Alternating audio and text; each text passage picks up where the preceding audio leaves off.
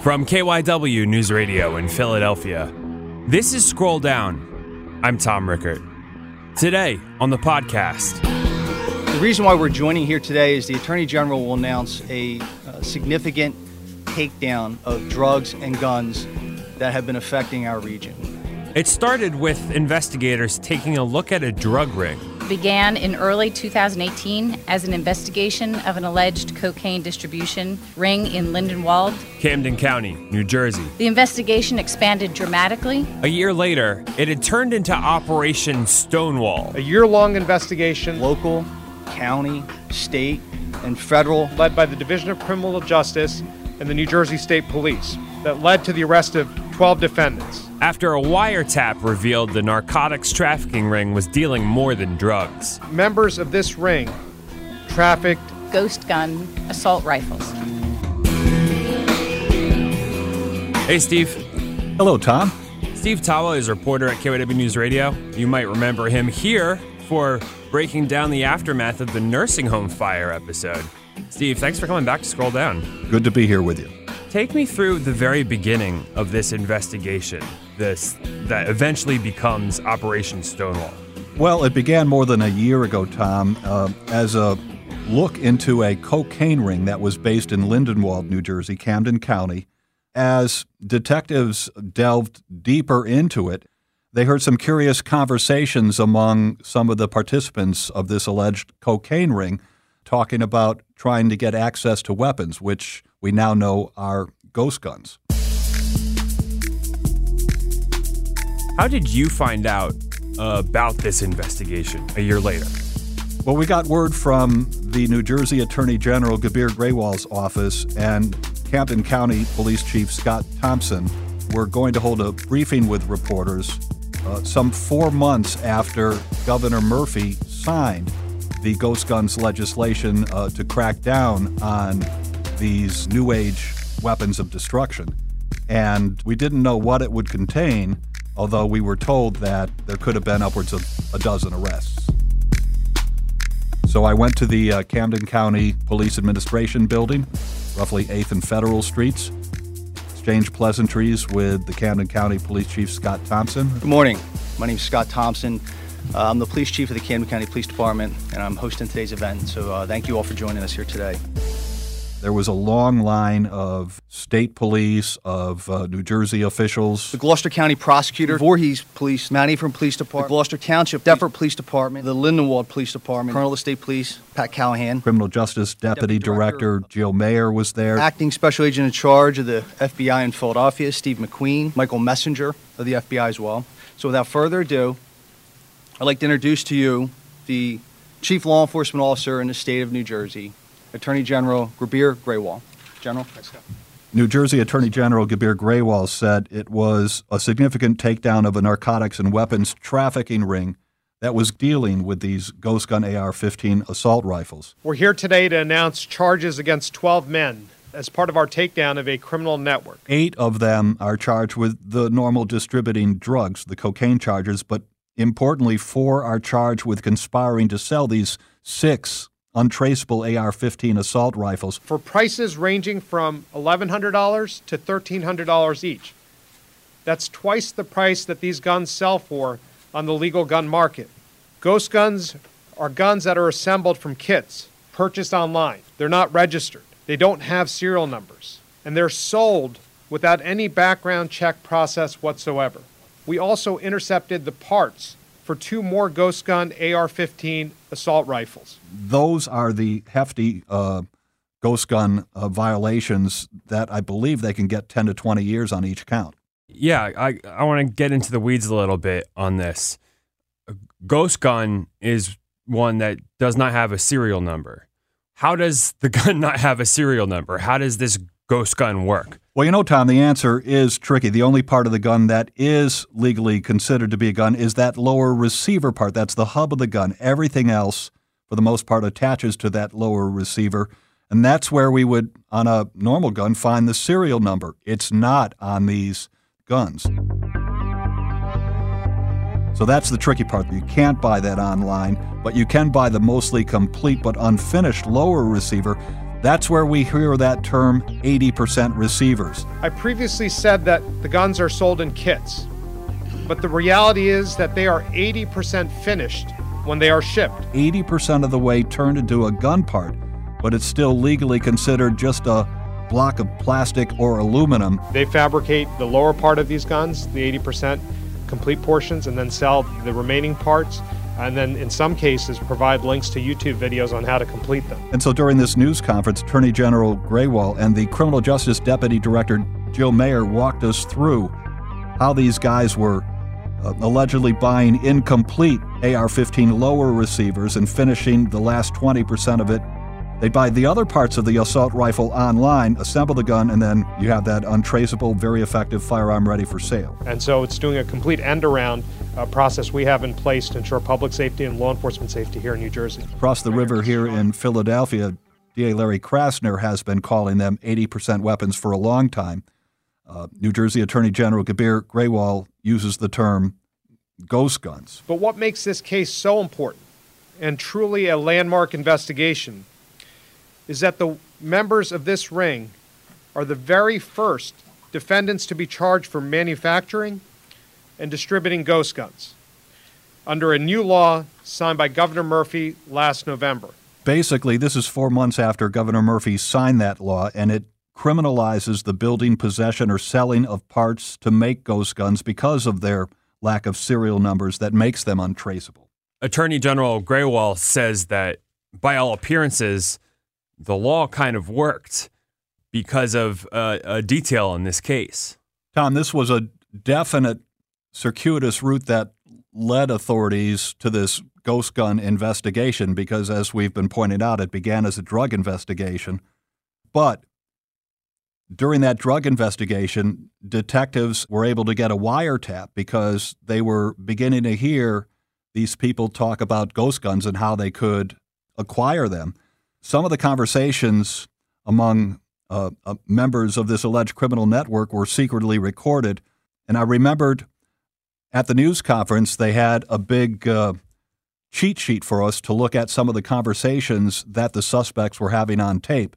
And one of them was secretly recorded saying, quote, "All right, I just wanted to let you know that I just got confirmation it'll be here Sunday. So we got to go. They changed some laws, so we got to go over to Philly and pick it up." So these defendants were very much aware of the ghost guns law, and as it turns out, at least parts of these AR-15 rifles were shipped across the river to Bensalem, PA. That manufacturer refused to sell the parts for these weapons into New Jersey. And here's, you highlighted the issue. They didn't stop selling because they were selling the parts to AR-15s, which would qualify as unlawful under existing law, but rather because of the new law, which specifically spoke to ghost guns, right, to the manufacture and sale of ghost gun parts into New Jersey. So that's what prompted them, we allege, based on the conversation that's on this board, to sell into Pennsylvania. So they were very much aware of that new, stricter gun law, and New Jersey already has some of the strictest gun laws on the books. This was a pretty big group of important people up there to announce this. You have the Attorney General, state law enforcement higher-ups. One reason for that could be the historic significance of this bust. You know, it's the first arrest ever under this new ghost gun law. Do you think there's another reason? What is New Jersey saying? What message are they trying to send? I think they're also highlighting the fact of what we're seeing in the news headlines every day, of the fact that these mass shootings, whether it's New Zealand or Pittsburgh or Las Vegas, that there's got to be a way to stop irresponsible people from getting these weapons. And even before Governor Murphy signed the law, this is interesting, Tom, Grewal had sent cease and desist letters to companies that produce blueprints for these ghost guns. So I believe that's my second takeaway from this news conference, is that in addition to making the first arrests following the implementation of this ghost guns law, they're looking at people in the dark corners of the country or the world that are manufacturing these for people who are trying to skirt the law. and that could be the next prosecution potentially of these manufacturers who produce these things. Steve, thanks so much for coming back to Scroll Down. You bet.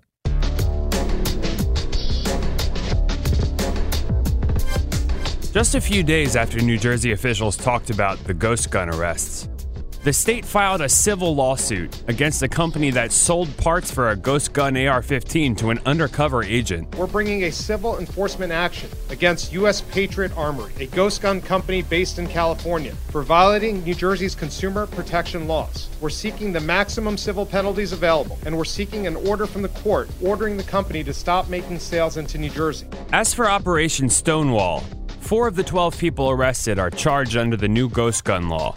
Deputy Director of Criminal Justice Jill Mayer says the last day of the investigation was especially eventful. On March 8th, getting into the details of the case a little bit, we executed search warrants at the residences of Stoner and Cillian and an apartment shared by Coram and Freeman. These are the 4 guys facing the gun charges. You can see photos of them and the 8 others charged with drug offenses on our Twitter at ScrollDownPod. During the execution of those search warrants, we seized 3 handguns, 2 shotguns, some crack cocaine, approximately 120 oxycodone and Xanax pills, and several $thousands in cash. In addition, tools used to assemble ghost guns were found at the apartment of Coram and Freeman. We also executed a search warrant at a residence in Camden associated with defendant Monroe Gadsden, where we seized 2 handguns, 3.5 pounds of marijuana, drug packaging materials, and $18,420 in cash. One last interesting thing that came out of the Ghost Gun press conference. One of the reporters there asked the Attorney General how ghost guns in New Jersey compare with other kinds of illegal gun trafficking, like straw purchases, people buying guns for someone who can't legally own them. So I would still say that straw purchasers and other trafficking rings remain the largest source of firearms trafficked into New Jersey. 80% of our firearms in New Jersey come from out of state. The majority of them come from Pennsylvania. 485 or so in the last quarter of 2018 came from other states. Those are not ghost guns because we're able to track them back to their point of sale. And that still remains the number one problem and source of illegal firearms on our streets. Kristen Johansson covers crime in Philly for KOW News Radio, and she's the reporter behind the Cold Case podcast, Gone Cold Philadelphia, covering unsolved murders around here. Hey, Kristen. Hi. You're my co-host, by the way. Thanks for reminding me. Appreciate No problem. it. New Jersey's Attorney General says 80% of the guns in New Jersey come from other states. He says most from Pennsylvania. And we saw that in Operation Stonewall. Some of the ghost gun parts were picked up in Pennsylvania because New Jersey's laws mean they can't be shipped there.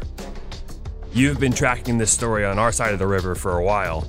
So my question for you, we know what New Jersey has been doing to deal with ghost guns. What's Pennsylvania up to?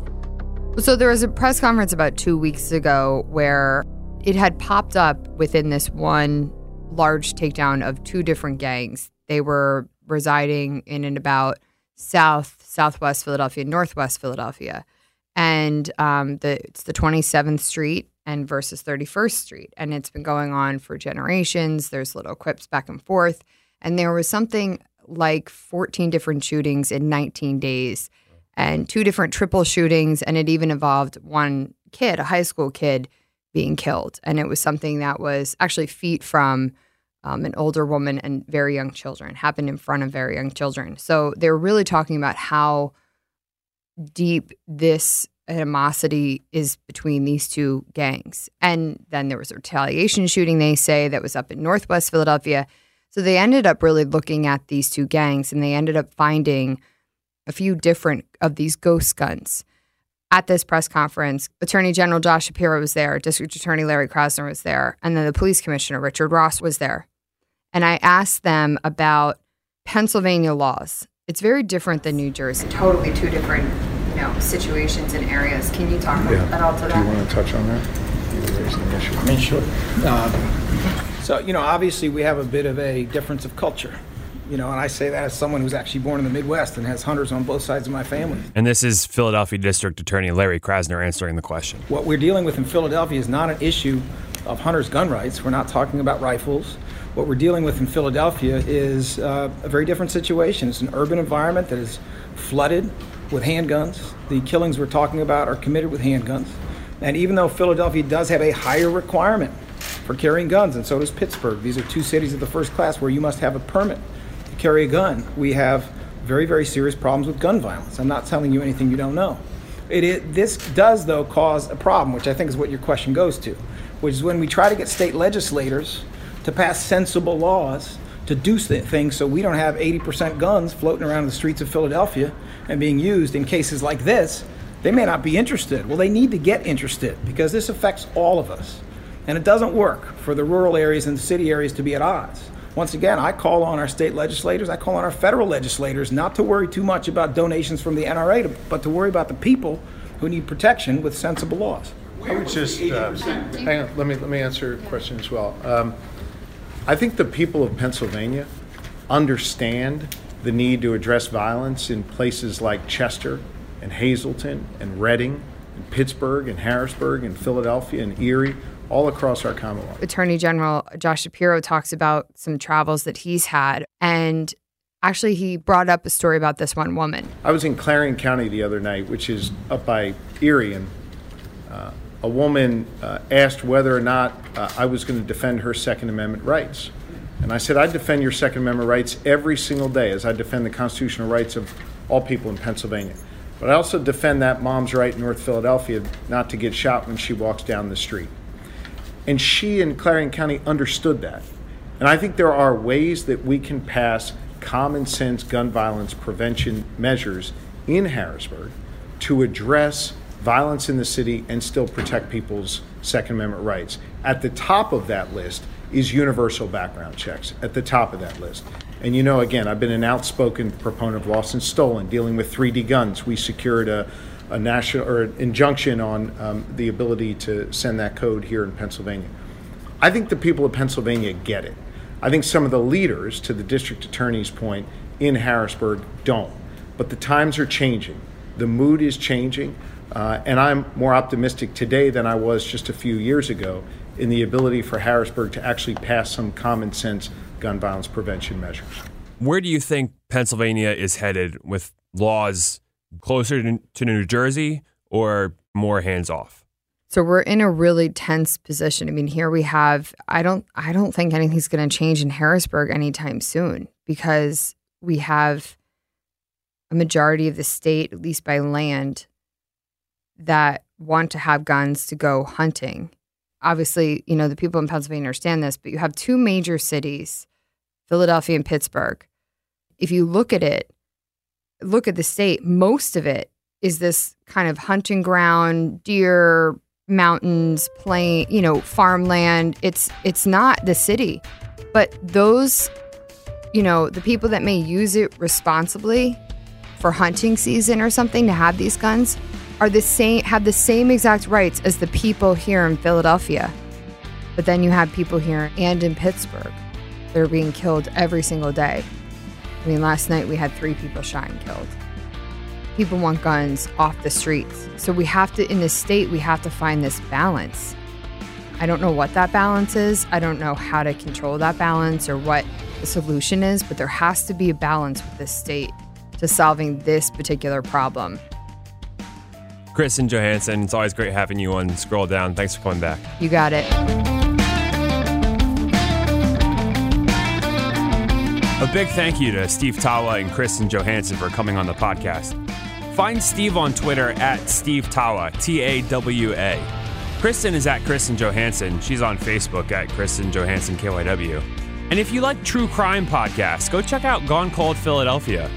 Kristen and I work on that podcast together about unsolved murders right here in Philly, the suburbs, South Jersey, all around the area. Follow Scroll Down on Twitter at ScrollDownPod. You can follow me at TRick, TEERICK. I'm Tom Rickert. Thanks for listening to Scroll Down, a KYW News Radio original podcast. I'll talk to you again next time.